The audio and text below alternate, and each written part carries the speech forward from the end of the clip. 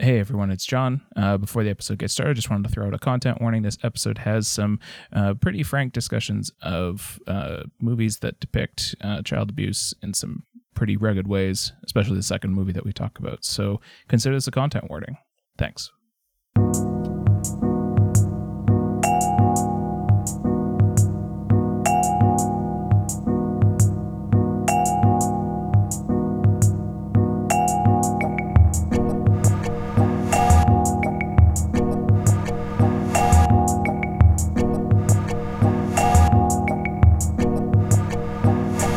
Welcome to Cinema Duel, a podcast where myself, John, and my friend Chris talk about a couple movies around a theme of our choosing. How are you tonight, Chris? I am good, John, and I apologize in advance for what I had to put you through for this month's episode.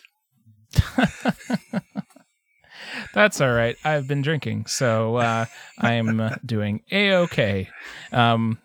We've got our lights appropriately set for the spooky mood of the season, which is Halloween. But before we talk about, the horrorness of this episode, there's a bit of podcast business to talk about up front. First of all, we've been going on this podcast for a year, so surprise. It's kind of been a year since we've started doing this. So is this our 12th? I think this is even in keeping with the spookiness of the season. I believe this is our 13th episode, if I'm not mistaken. Am I? Or I might be mistaken. I'm not counting our samurai episode, which was really the progenitor episode. Yeah, I think you and I are slightly off on our numberings, but I actually do think that this ends up being number 13. And I'll add sound effects under each of our responses when I later figure out in the editing who's right and who's wrong. So Excellent. Thing number 2, this podcast is now on Spotify. So if you prefer to listen to your podcast on Spotify, our feed now shows up there. So if your only reason for not listening to us is because you get your podcast on Spotify, well, now you have no more reason to not listen to us. Absolutely. And lastly, saving the best for last, as of this episode coming out, we have a proper website, cinemaduel.com. And yeah, we wanted to have a proper website where we could post our episodes. And not only that, but we do these episodes once a month and we watch movies considerably more often than that. And so we wanted to have a home for us to put our thoughts on movies in between our monthly recording sessions. So I believe at the time that we're recording this episode, Chris, you have a couple of reviews on the site, and I've got my first entry in a series that I'm writing on the Agnes Varda box set that I got earlier this year, which I hope to be a recurring thing. If you like hearing our voices and our thoughts, then hopefully you'll head over to cinemaduel.com, where you can read those thoughts in written form. Yeah, I'm really excited about it. And I'll say, first of all, thanks to you. You put a lot of work into designing the website and getting it in the shape it's in. So thank you very much. The stuff that we'll have on there right now. Yeah. So what I'm basically doing is I'm kind of taking a couple of my older stuff. I've been writing at this point online about film for, holy cow, almost 14, 15 years. So I'm taking a couple of choice reviews that I've liked and I'm throwing them on there. But moving forward, John and I are going to try to dedicate ourselves as often as we are comfortable doing to whether to put down our additional thoughts, whether it's just kind of more generic reviews or some features like the Varda piece that John's doing. I've got a couple of cool ideas that I'm going to throw into the mix that I'm sure I can get John to agree to. So hopefully there'll be some interesting content on there that you guys can check out in between the monthly episodes. And Chris absolutely deserves to take considerably more credit for the site design, as in many instances, my ideas would be presented to Chris and then he could say, oh, those are good. And then he would come up with 5 more things to add on to that I couldn't have possibly thought of. So I think that one was a real team effort. Oh, sir, you flatter me. Thank you. Awkward transition into our theme for the episode is horror. And we did horror. I, for some reason, thought we did horror last year, but it turns out that our first horror episode was actually at the beginning of the year, which we did with our friend Jeremy. But this time we thought we'd try to be a bit more timely. And not only timely, there's some real world underpinnings of our choices this month. Chris, do you want to give us a little taste of what you've been up to this month? Yeah, so I've talked about this a lot. If you follow the music website that John and I write for, 9 Circles, every October I participate in an event called Hooptober on letterboxd.com, set up by a lovely gentleman named Cinemonster. Every year we do a movie marathon where we have to watch and review 31 movies in the month of October, but you can't just pick any movie. There are very specific rules and criteria that go along with it. So I am neck deep in reading, watching, reviewing, writing horror films. And I said to John when we started to talk about episodes, I said, look, I don't have time to watch anything other than horror movies.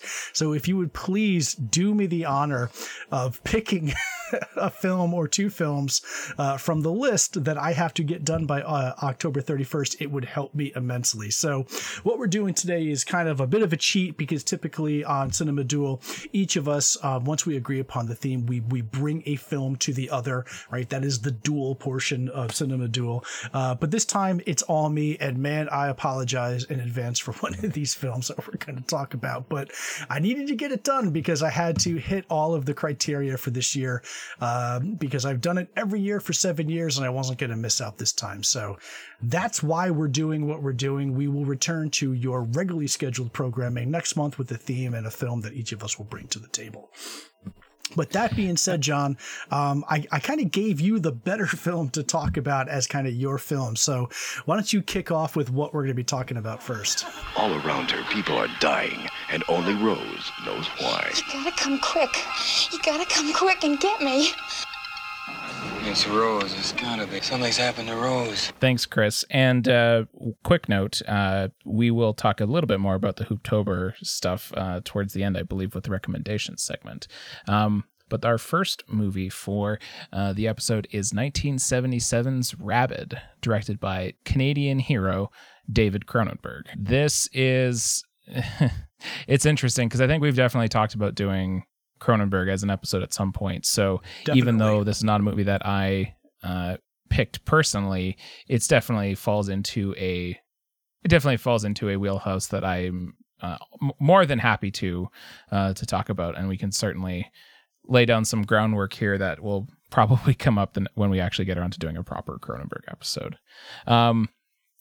Chris, how familiar are you with early Cronenberg? I'm pretty familiar with Cronenberg just in general. I've seen almost his entire filmography. There are 1 or 2 things that I haven't seen. Weirdly, Rabid was one of them. I had seen bits and pieces of the film here and there. I've seen Shivers, which had come before, but this was one that I had missed. But other than that, I'm a huge fan of Cronenberg's work.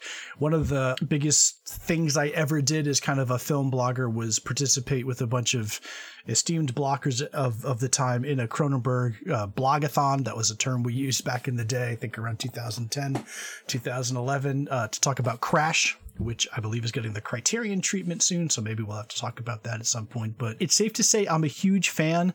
The earlier work, and we'll talk about this certainly with Rabid, it certainly is a lot less refined probably than what he would achieve later on in his career, but you can definitely see the germination of ideas and themes, certainly in Rabid, for things that he would take to a much more advanced level in his later work. It's interesting to hear that, because I definitely agree. And I ask you that question not coming from a place of authority. This has been the year that I've actually really sort of gotten my biggest deep dives into Cronenberg's work. But before that, I had seen, Videodrome and Scanners and stuff, but this was the year that I sort of tried to watch sort of everything else. And my big takeaway from Rabid, and we'll get to talking about the plot and stuff, but where your thoughts are how Rabid sort of feels like the beginning of something that he'll develop fully later.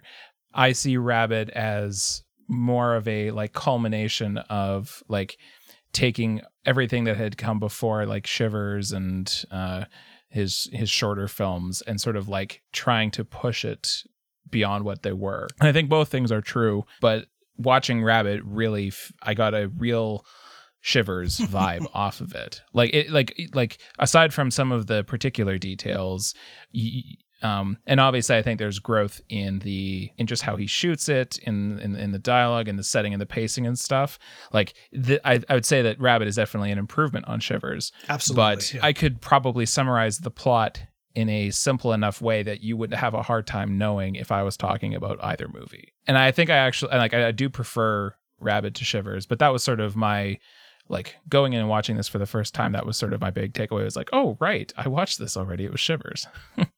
Yeah, no, that I'm 100% with you. It in a way, it feels a little bit like a refinement of Shivers, where you take the same basic concept, right? Something happens that evokes in people this kind of mania, or taste for blood, or whatever you want to have. And what Rabid does is it takes that generic concept but puts it in a slightly different framework. It puts it very much in a perspective of, I think, unlike like Shivers, which is why totally agree. It's a culmination, but I think he does this. I think he broadens his reach when he gets into his later films. This takes that basic concept and it really then draws upon themes of sexualization of women and just kind of like gender roles and how that works. It takes it much broader into which Shiver does as well, society as a whole. And as you start to see the breakdown of the city and then the breakdown of the country when we talk about the ending of the film, kind of takes these tropes of what it means when you kind of fall prey to this thing, and then now your base instincts are what are driving you forward. It's Shivers with a little bit more thought and a little bit more reach, I think, from Cronenberg. And there are some things about it that I just, as rough as it is, there are just some things about it that I really, really like. I really like some of the imagery that he starts to use, and that kind of gets recalled in later films. So I'll jump into the summary real quick if it makes sense, because I've got my review for Hooptober up right here, and I'll use my best radio voice to talk about the quick summary for Rabid. So, just outside of the famous Keloid Plastic Surgery Center, a young woman named Rose is involved in a horrific motorcycle accident with her boyfriend. Critically injured with no time to get to a general hospital, she is operated on at the clinic using a new experimental process involving, wait for it, morphogenetically neutral skin grafts on her tissue and organs. A month later, she awakens, but something went wrong, because now, in what is surely a thinly veiled metaphor, she has a vampiric organ that shoots out of her armpit and drains the blood from the men and women she preys upon, only to have them rise and attack others. It's a world gone mad, and as the city gets more and more rabid, it would normally be up to the boyfriend to save Rose from herself, but this is Cronenberg, so the ending is going to be something you won't see coming. Ellipses, because that's how you write a review on Letterboxd and make it stick. And that really kind of sums up what I really liked about the movie is, at least for me, and let me ask you about this as well. The main takeaway I have from Rabid, as well as kind of the sharpening of the teeth for later things, like the surgery scene, for example, makes me think of Dead Ringers later on, and the way that they use the surgical tools there. But the thing that really drove me to really love this movie is, one, Marilyn Chambers, who plays Rose, the lead, I think she is phenomenal. This is someone who was a very well-known and acclaimed porn actress in one of the biggest porn films of all time up until that point. She also had a kind of huge career as, I think she was the Downey person. She was on the boxes of Downey back in the day, so people would, leverage her for that. And to Cronenberg's credit, Cronenberg saw something much different in her. He originally wanted Sissy Spacek for the role, took Marilyn Chambers, and I think she is fantastic in the way that she uses her sexuality. She uses her vulnerability to really do a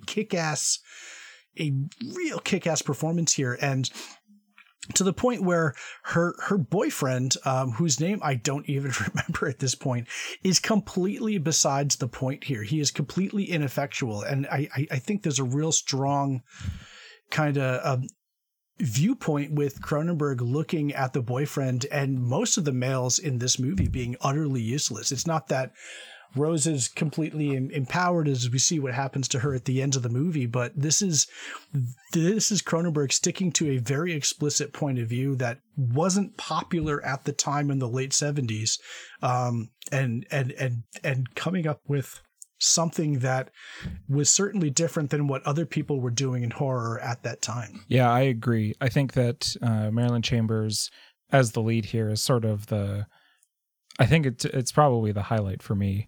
The way that the plot is set up and and how it pays out. Some of the things that I like about, I like that it definitely is dealing in the area of sexualization of women and the sort of the tensions there. But one of the things I like about this over Shivers is that my takeaway from Shivers was the parasite, or when you get infected, you become super aggro and rapey. And that's just it's a very you get infected and then you start raping. In this movie, it happens sometimes, but just as often as she is sort of having people come be aggressive towards her, sometimes it's the opposite where it's flipped. And so there's not a consistent thing.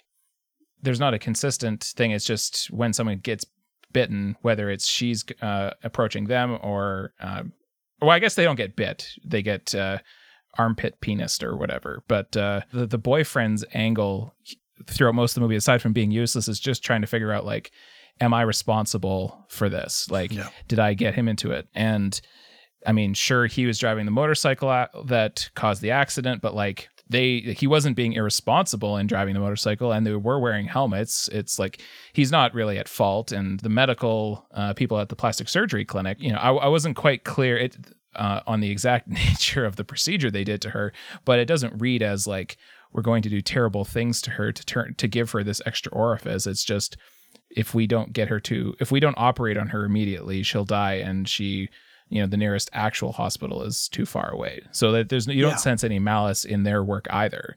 It's interesting. I actually looked that up. So morphogenetically neutral skin grafts, that's something that's actually real. So what they were, when I looked it up, it's basically making the skin neutral so that when you lay it over the tissue that you're replacing, it can more closely mimic what it's trying to replace. I think where the interesting kind of science use of it here is, from what I understood, they not only did it to her outside tissue, they did it to her organs as well.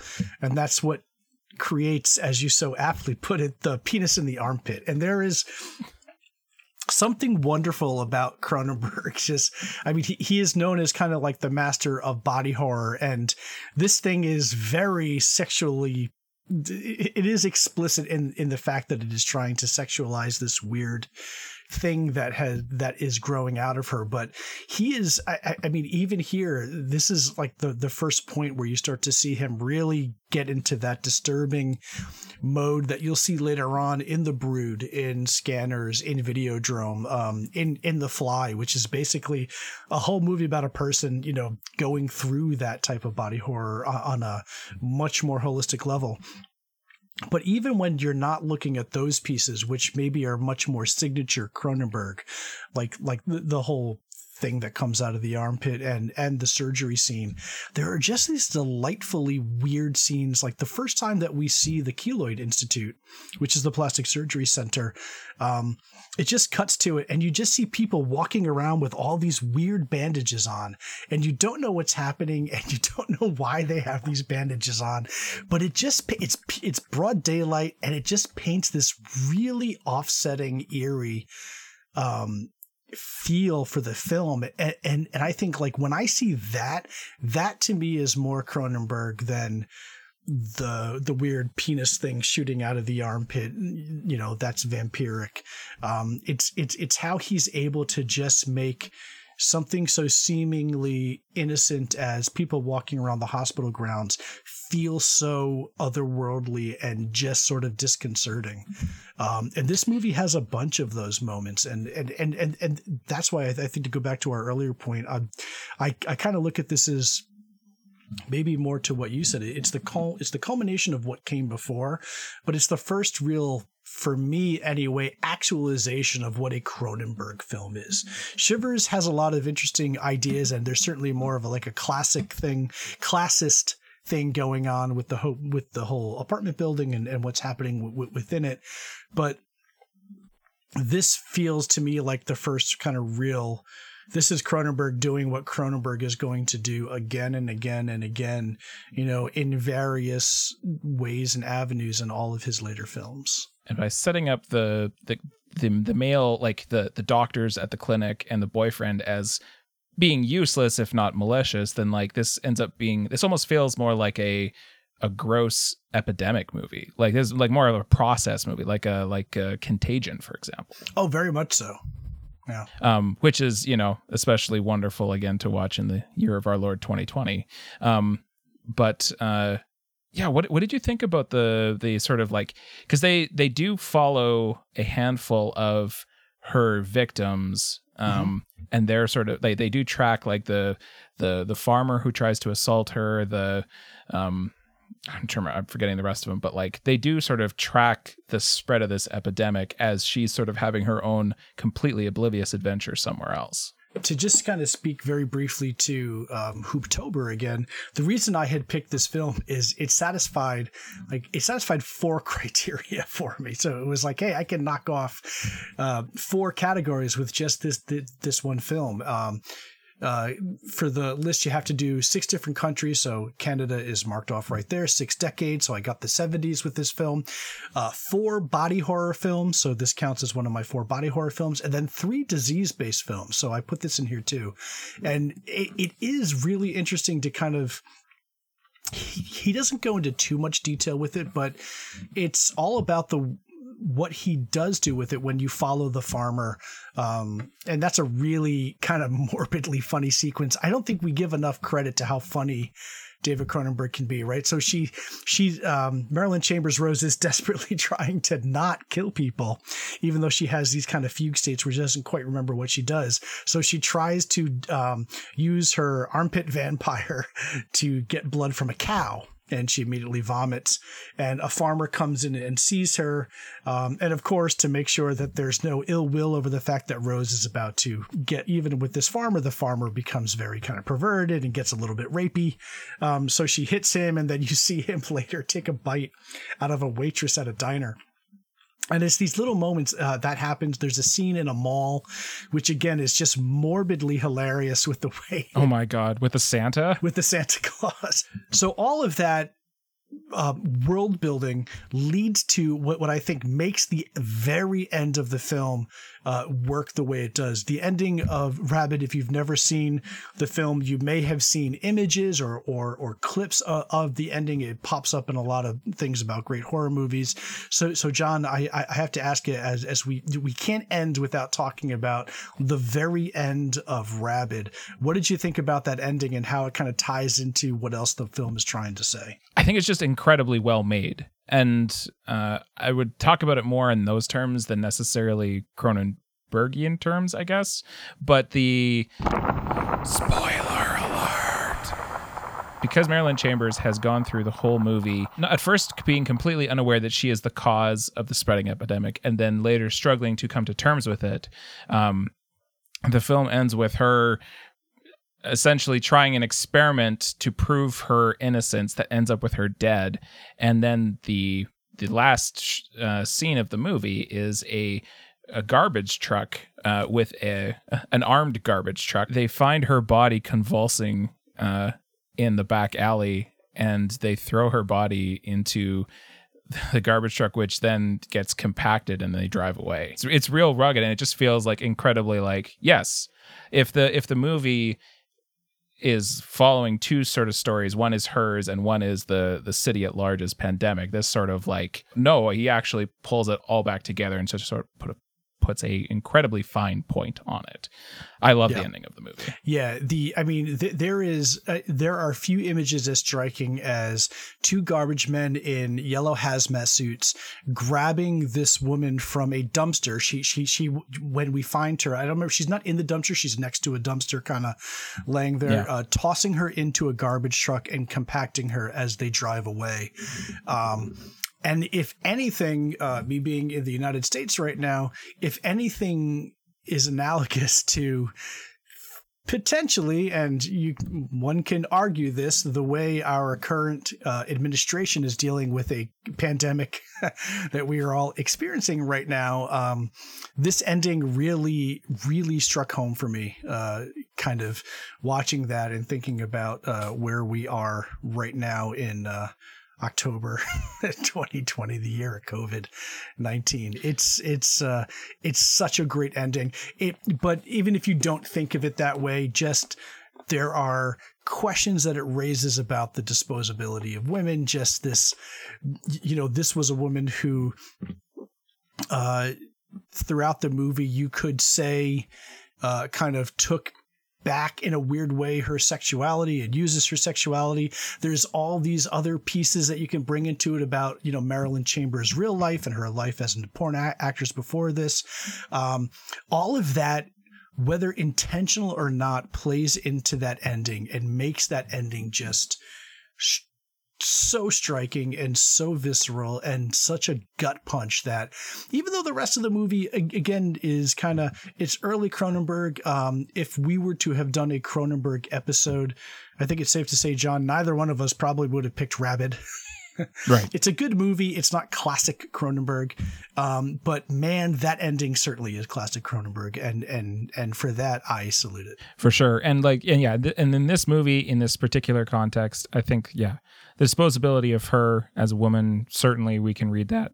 I think if we want to talk about it as it relates to how that thread sort of relates to, current times, at one point, a government official in the movie says that the only way to deal with these sick people is to shoot them. That is the best way to deal with it, which is it's sort of said in sort of a short newsreel highlight kind of thing, but it sort of sets the clue that for the ending later when she just gets pegged off. Society has to continue, and we can't put any energy into, or we can't, we basically consider you a goner, so we'll shoot you and be done with it. Yeah. It's best just to sweep it under the rug or throw it in the garbage truck and get on with capitalism. I literally get 2 or 3 emails a week from my kids' school saying, someone's tested positive for COVID. We legally have to tell you, but because it's not someone that we think your kid has come into contact with, we cannot tell you anything more. Which is just people are getting COVID, but it's theoretically fine. So I guess I still have to legally send my kid to school. Movies. They're great. Movies.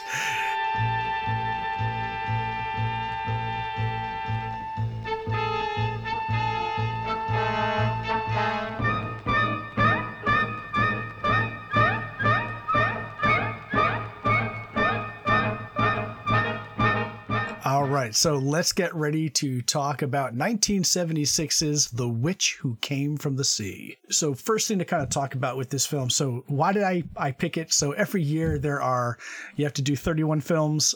There are always 2 bonus films. And one of those was, hey, for bonus content, check out The Witch Who Came from the Sea. And incidentally, not really knowing anything about the film, if you are a fan of Criterion, and you probably know by now if you listen to any of these episodes that John and I are huge fans of the Criterion Collection.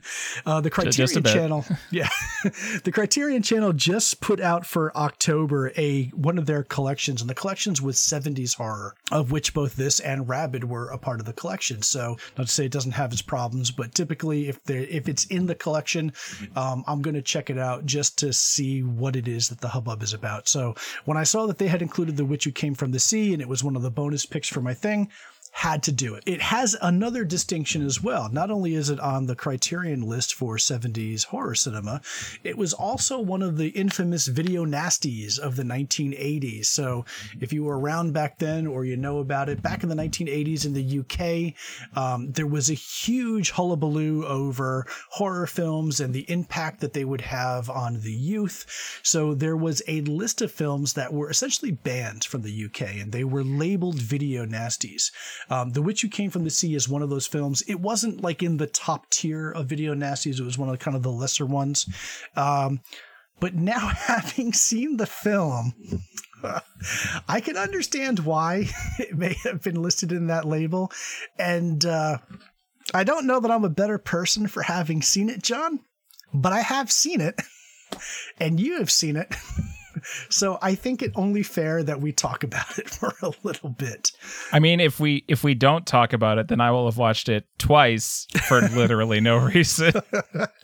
Yeah, so let's at least talk about it. There are some interesting things that I do want to talk about with the movie. So what is this movie? So directed by Matt Cimber.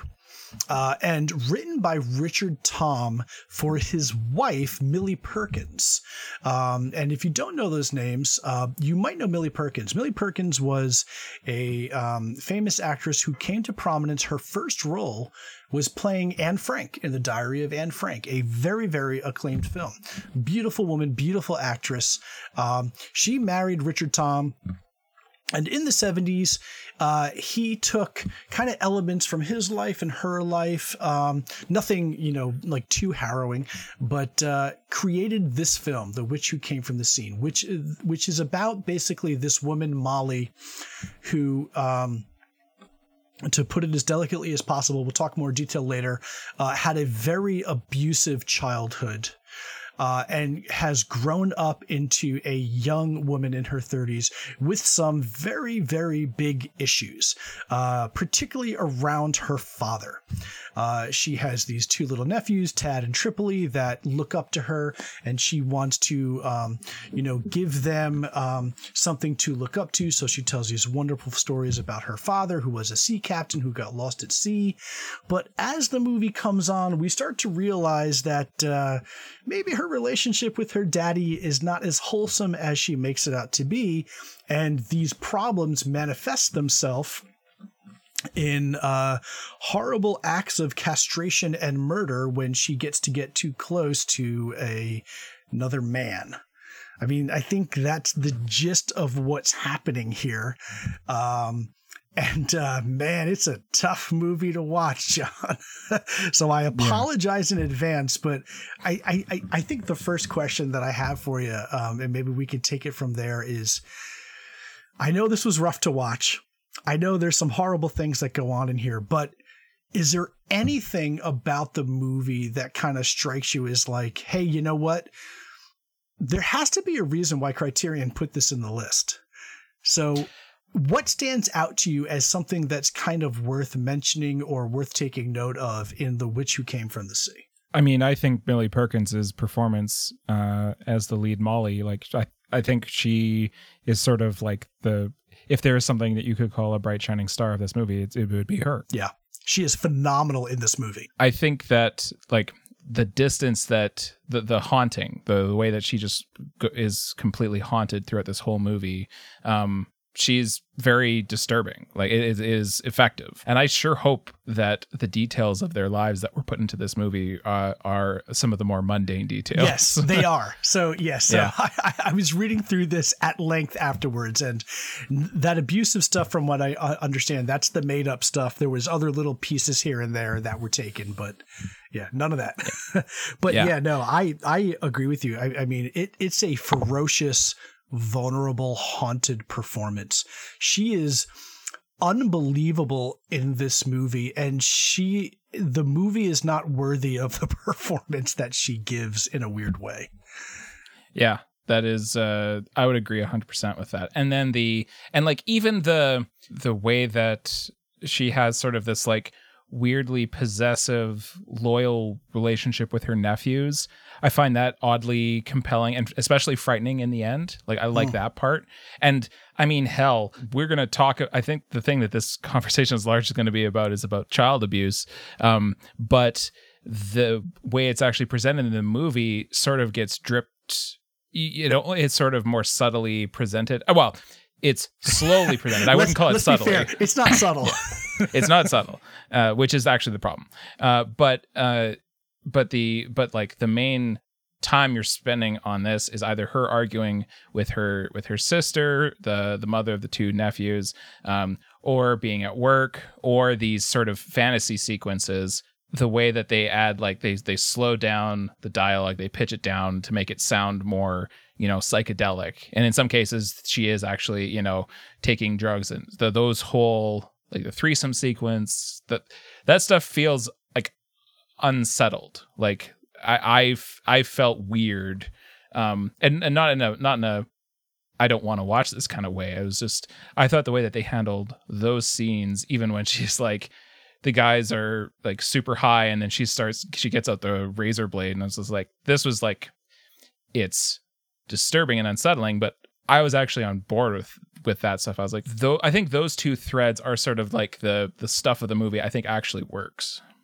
Yeah, well, it's interesting thing you say about the direction and like the way some of that stuff works. So a little bit of background on director Matt Cimber. He primarily before this was doing exploitation films. So, I mean, he's used to that kind of rugged, down and dirty look of the movies. This has some of that, but he's also the co-creator of Glow, Gorgeous Ladies of Wrestling, which I find really interesting, but somehow reconciles in my brain with how he grounds the movie in Millie Perkins's performance as Molly. I think there is, as horrible as this movie is to watch, the movie is horrible to watch because of the content and because of what happens. I think the film takes some really daring risks with how it films things and how it does things, and how it centers everything on Millie Perkins and her performance as Molly and what Molly's going through, whether it's the weird, surreal fantasy sequences in the beginning with all the bodybuilders on the beach, or that crazy threesome scene with the football players, or even the end. To your point, it's got a hell of an ending with her and the two kids, and how she ends herself and ends the film. There's some weird little moments in there, but the thing that, if you're going to drive this to horror, and you're going to drive this to, hey, you like horror stuff, you want to know why this movie is scary. I mean, I think we have to not only talk about what is driving her performance, which is the child abuse, but the thing that struck me is, I've seen a lot of movies where there's abuse and there's sexual abuse, which is definitely the case here with her father. But man, the way that Cimber films those sequences, it is horrific on a level of like David Lynch, because it takes a completely different feel than the rest of the movie. When you have these flashbacks, it's not simply just there's wavy lines and everything's, slightly shrouded in fog. He plays with sound in a devastating way. He plays with just the framing in a very simple way, the way that he kind of lingers on certain body parts is just horrific. But at the same time, I can't help but be like, man, I mean, this guy, this isn't like, we're just going to get down and dirty and just make it look gross. This guy took some thought to kind of think about, how can I make this as kind of gut-wrenching and disturbing as possible? And it is super effective in what it is trying to do. I don't like it, but I have to give it credit for being as effective as it is in conveying the madness that is kind of roiling in herself, so to speak. That, I think, only sort of serves to highlight the ways in which the movie actually completely falls apart. Before we get to the sort of like actually unforgivable sin of what this movie does, there's like if you think about it on a spectrum, there's the stuff that's really compelling and hard to watch, but it's like it works, like it functions, it does the thing that you want it to do, which is the stuff we've talked about beforehand. And then we'll go where it goes too much to the point of breaking, to wrap up this stuff. But then there's also stuff that is so silly that completely clashes with even the more like grotesque kind of stuff. So at the beginning of the movie, after her first fantasy sequence, she takes the nephews, Tad and Tripoli, which is only a thing I remember because she says it so often it's burned in my brain. She does. She takes Tad and Tripoli, and they're walking down the street, and they walk by a tattoo shop, and she's giving them one of her many lectures about tattoos, but she's looking at the window, and she becomes entranced by this image of a mermaid. I think it's supposed to be Venus, maybe. Yeah. But it's a mermaid, a picture of a mermaid tattoo design, and then she's just sort of like looks at it, and then all of a sudden, out of nowhere, the tattoo shop owner sort of like jumps out from behind cover and just sort of gives and he's got a tattoo on his face, and he just sort of like growls at them and just sort of gives them the meanest looking face, and they just look, and the Molly and the nephews look so petrified, and they run away. And it is the most cartoonish, dumbest shit I've ever seen in my life. I was like, oh, come on, I cannot believe you put that in your movie. Yeah, it was a weird sequence. I'll give it that. And tonally, it's so different than the rest of the film that it definitely feels out of place. Yeah. And like the when she's at work, and I think it's her coworker is talking about how she knows that like all football players are gay or something because they're gossiping about the football threesome, which, like, I guess we haven't mentioned it. All of the fantasies that Molly has about castrating and killing bodybuilders or football players or actors, those are all things that she actually does, but the way the film presents them as her sort of having a daydream about it, and then later realizing that it's not a daydream, that she's actually doing it. But like, yeah, there's a handful of moments in the movie where I'm just like, I was really into this, and now you're just pulling out some really, really weird shit that like doesn't match at all with, you know, the what I would otherwise assume to be like ambition for telling this kind of story.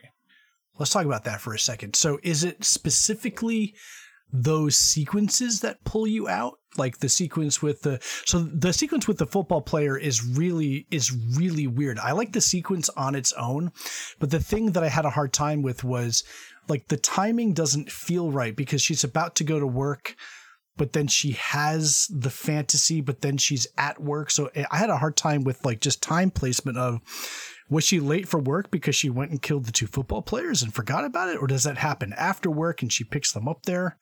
Are those things that draw you out of it? I'm okay with the sort of like the fuzziness of when this is supposed to happen, like, because the whole movie is fuzzy. Like it only works on that sort of like dreamlike logic.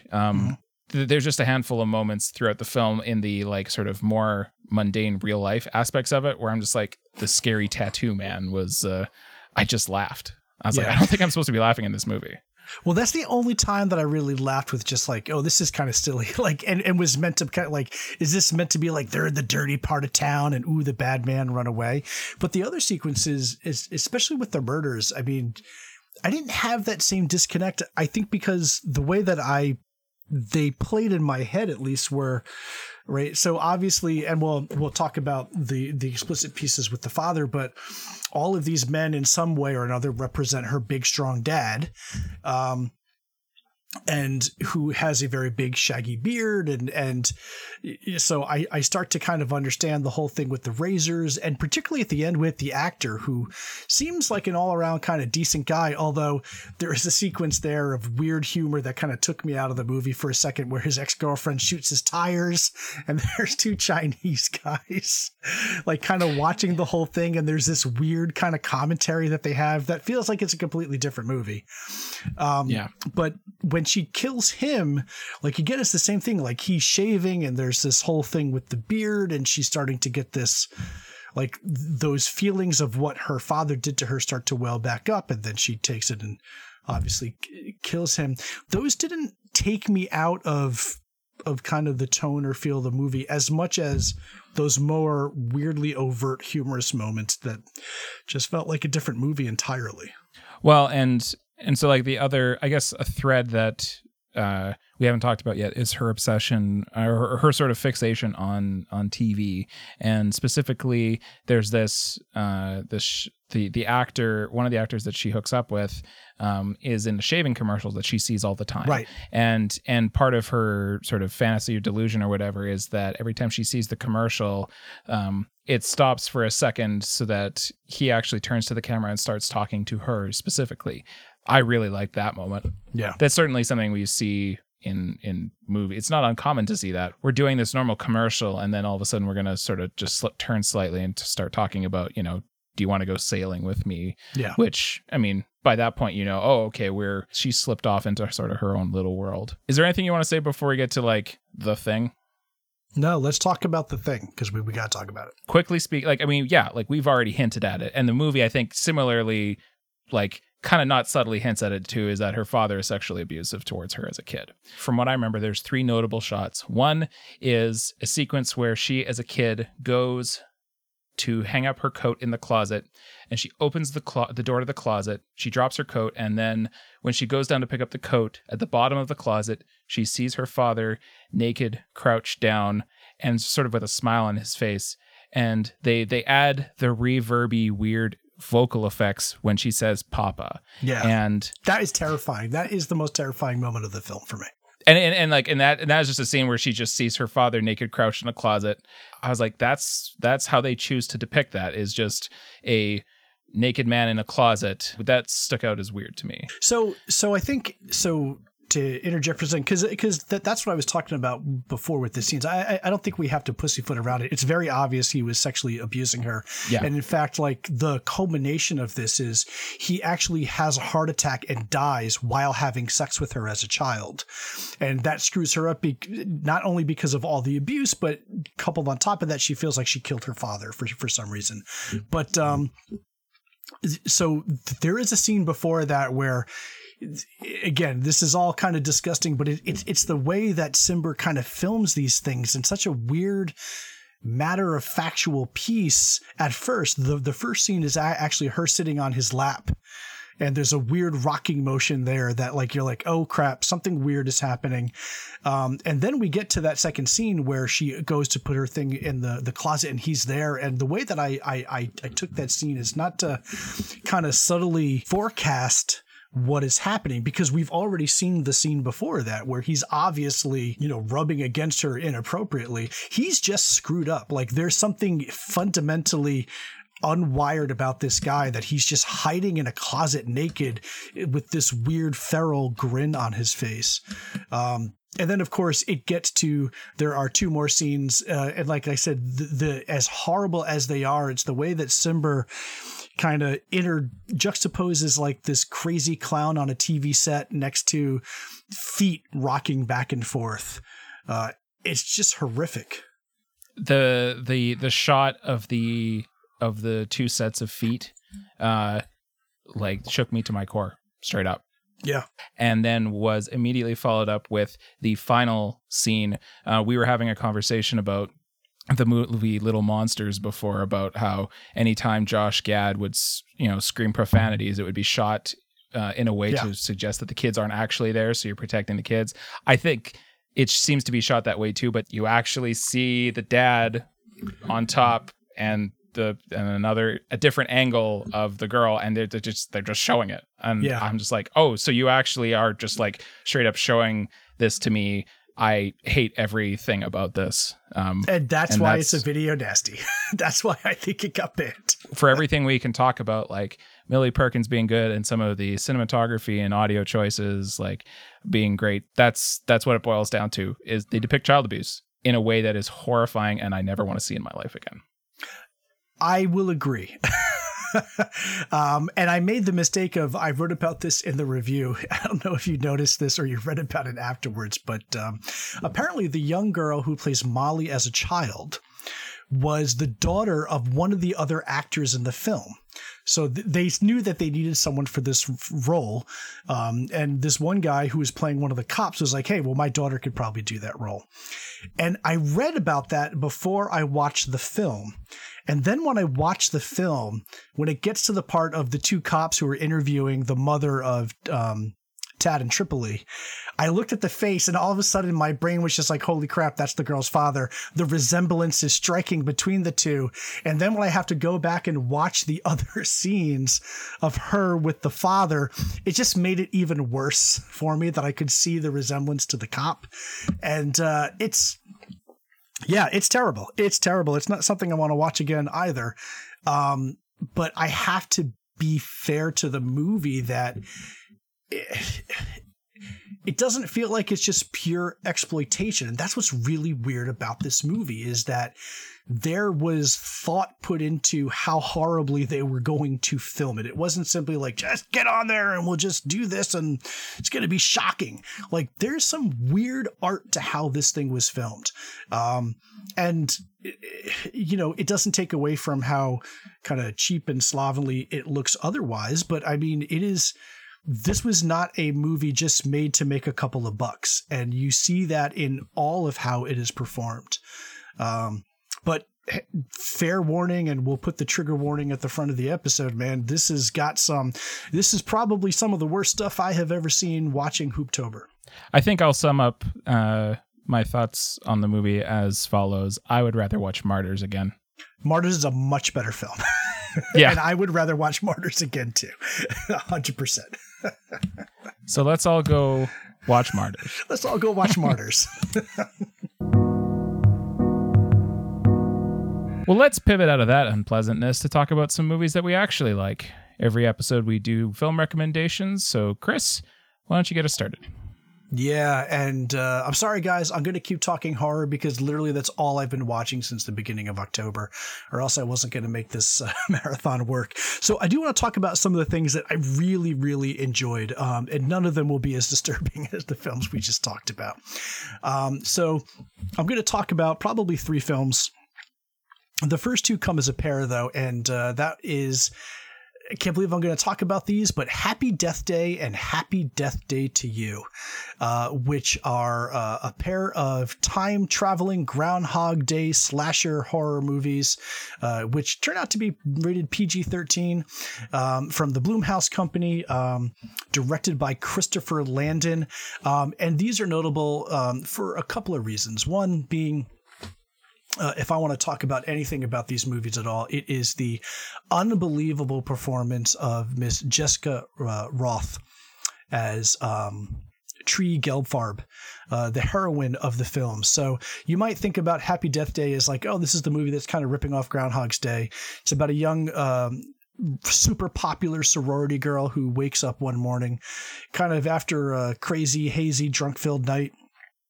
And she goes about her day and is murdered at the end of the night by a weird killer in a baby mask, because this college university, Bayside University, its mascot is the Bayside Baby. So she gets murdered and immediately wakes up, and it's the same morning. Which, yeah, is pretty much a Groundhog Day ripoff, but this movie is aware that it's a Groundhog Day ripoff, and it actually acknowledges the movie Groundhog Day in it. But what this movie really does great is it presents us with a heroine that is... of all of the horror heroes and protagonists, your Ash Williams from Evil Dead, people like that, I truly and firmly believe that Tree is of that ilk. She is phenomenal. This movie is hilarious. It's not particularly disturbing. Like I said, it's a PG-13 film. And it knows what it is, and it explores that conundrum in wonderful detail. I can't recommend the film enough. And if Happy Death Day is Groundhog's Day, what's really interesting is to watch immediately after, like I did, the sequel, Happy Death Day to You, which they change pace entirely. And instead of becoming kind of like a scream tongue-in-cheek slasher, it becomes a time-traveling action-adventure movie, kind of like Back to the Future. It's much more science fiction. It literally takes place the moment after the first movie ends, goes in some really interesting directions before kind of, unfortunately, ultimately squandering it and getting back to, oh, it's her again, reliving the same day again. What's she going to do? But it plays on the fact that, for spoiler reasons I won't get into, things are not happening exactly the same way as they did the last time. So she can't just find the killer from the first film and end it quickly. It is a delight. It made me smile. It made me laugh. It was probably my happiest experience reviewing films for the Hooptober Marathon. So if you're in the mood for something just kind of slick and shiny, but really fun, definitely check those two movies out. Last one that I'm going to talk about is something a little bit different. I had the opportunity to see the Russian film Sputnik, which is kind of a play on Alien, but takes the premise of what if instead of being stuck there in space, the alien came and jumped into somebody and came back to Earth, and what happens there. But what happens if it's 1980s Russia? And it's a really interesting film. It's mainly about two astronauts. They're kind of up in a satellite. They are attacked by something. They crash on Earth. The Russian government takes them. One of the astronauts is dead. The other is alive, but he may have something inside of him. So one of the preeminent scientists, this woman, is brought in to investigate and sees what happens. It sounds like a fairly standard setup, but as the movie goes on, you find out that not everything is as it appears to be. I've made no bones about the fact that my favorite horror is stuff where it is mostly otherworldly. So whether it's supernatural stuff or whether it's alien stuff, that's the stuff that I am really into. They do an incredible job on the alien here. It is not like the alien from Alien at all. They get into a lot of detail as to how it lives and how it survives and how it works and operates. There are weird parallels to E.T. that make the movie really effective. It's a brand new movie that came out this year. It's available on VOD to rent if you want to see it. Can't recommend it enough for just a really cool, atmospheric, moody sci-fi horror film if you like that type of stuff. So that's what I got this month, John. What about you? That sounds like a lot of fun. I'm gonna have to track down that one. Actually, probably Happy Death Day to you, especially when you mentioned Back to the Future. Are there any DeLoreans in it? No, there are no DeLoreans in it, but I'll say this as well. My wife hates horror movies. She will not watch them. And after I watched Happy Death Day, I immediately grabbed her and said, look, I know you don't like horror. You have to sit down and watch this with me. I think you'll enjoy it. And both of us sat down and watched it. And then immediately both of us sat down and watched the sequel. And it really plays well. Like, if you just like time travel movies, I think these are essential to check out just to have something slick and fun that'll kind of take your mind off the travails of the current climate right now. So my first movie, I think, is also part of your Hooptober list, is the movie Little Monsters, starring Lupita Nyong'o. I would call it just a straight, it is a comedy movie, but it like a Shaun of the Dead. It doesn't skimp on the zombie violence that sort of forms the pretext for it. And so this is definitely, as fun and lighthearted a movie as this is definitely not anywhere close to being a family film, which I think is actually part of what I like about it.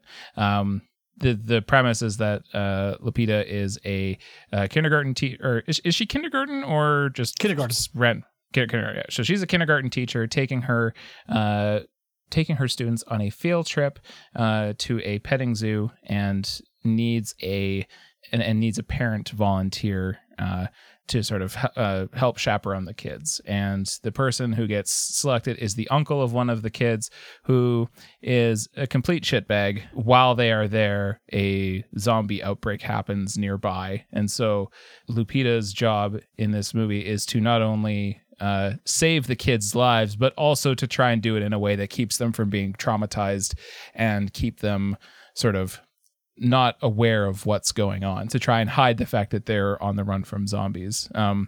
Lupita is just fantastic. She's amazing in this movie. She is. I know we talked about this earlier, and I think you like the movie a little bit more than I do, but I mean, 99.9% of the reason why I like this movie at all is because of how wonderful Lupita Nyong'o is in it. Absolutely. And I think and I think the kids are actually pretty great too. They're fantastic. Yeah. I do think that some of the adult male characters, I think you had mentioned this, are not worthy of Lupita, as are none of us, to be fair. But they especially seem to not be worthy of the movie that they are in, and the person that they are standing next to, which I think you potentially took some issue with. But I think it's a fun movie. It is very sweet, despite all the zombie gore that is there, and it's just delightful. Going to something that's a bit more conventionally horror, I finally got off my ass and saw Color Out of Space, starring Nicolas Cage. It's a adaptation of H.P. Lovecraft's story. I don't have a lot to say on this one. I liked it. I thought it was well done. I do think that there are moments in Nick Cage's descent into madness where I think he slips into because of course, with Nick Cage, the whole thing is that he's capable of doing amazing things and a wide range of things, but there's also there's good Nick Cage and there's bad Nick Cage, and I feel like there's moments where he slips just a little bit, that kind of hit me in take me out a little bit. But I do but at the beginning and especially at the end, when everything sort of full tilt into sort of the insanity of everything, I thought it was really well done. And I especially liked the without spoilers, there's a particular monstrous effect that of the family that is just absolutely terrifying, that I thought was really good. I am 100% with you probably on everything you said. I really like Nicolas Cage in about 90% of this movie. And there's 10% where I'm like, oh, it's a little groany, it's a little cringeworthy. But so much of this movie works for me. We're not going to do this in every episode. At least I'm not going to do this in every episode. I'm not going to kind of double apologize for stuff. But while fully acknowledging what a shitbag H.P. Lovecraft is as a human being, it doesn't stop me from absolutely loving his style of horror. That's this Lovecraftian horror, this concept of outer gods and elder gods and things of indefinable shape and madness, that has shaped my entire love of horror. And one of my biggest regrets time and time again is how few movies are able to convey Lovecraftian horror effectively. I don't know that I can pinpoint on one hand the number of films I think do it really well. I think this film does it really, really well. That monstrous thing that you're referring to, man, that is crazy. But just everything else about this movie, the sly nods to other Lovecraft stories, the character names and things like that, just the performance, the way that it's filmed, it's fantastic. I really enjoyed it, and I'm super stoked to hear that if we ever get out of this pandemic, that his next film is going to be another adaptation of Lovecraft. I think he's going to be doing the Dunwich Horror next. So super psyched, and I'm glad that you enjoyed the movie as well. Absolutely. Well, I think that's probably going to wrap it up for us tonight. Definitely want to make sure that you check out the new cinemaduel.com website for sure to catch up on episodes and writings that we do. I also want to make special mention, just because of the time and place, to go to ninecircles.co to check out Chris's Hooptober writings. He's written a whole bunch of stuff from this year and past years as well. So you can catch up on his Hooptober stuff there. And he also has started doing a part of the Nine Circles audio podcast feed, where they started doing a series called Blood Red. It's similarly talking about horror movies as well, in more frequently than you're probably going to hear here. So if you've liked sort of the horrorness of this stuff, then definitely go to Nine Circles to get more of that good stuff. But yeah, I think that'll be it, and it's always fun, and even when it's the witch that came from the sea, it's always fun, and I look forward to catching up with you next time. Yeah, I look forward to talking about something else other than horror. So I can't wait for our next episode, John. I do believe that the text message you sent me before we started recording is I'm pretty much done with horror movies. So that is a good place for us to sort of transition out of this, and unless we go completely insane, likely pick something a bit more bright and uplifting next time. Sounds good. All right, take care. Thanks, everybody. Bye-bye.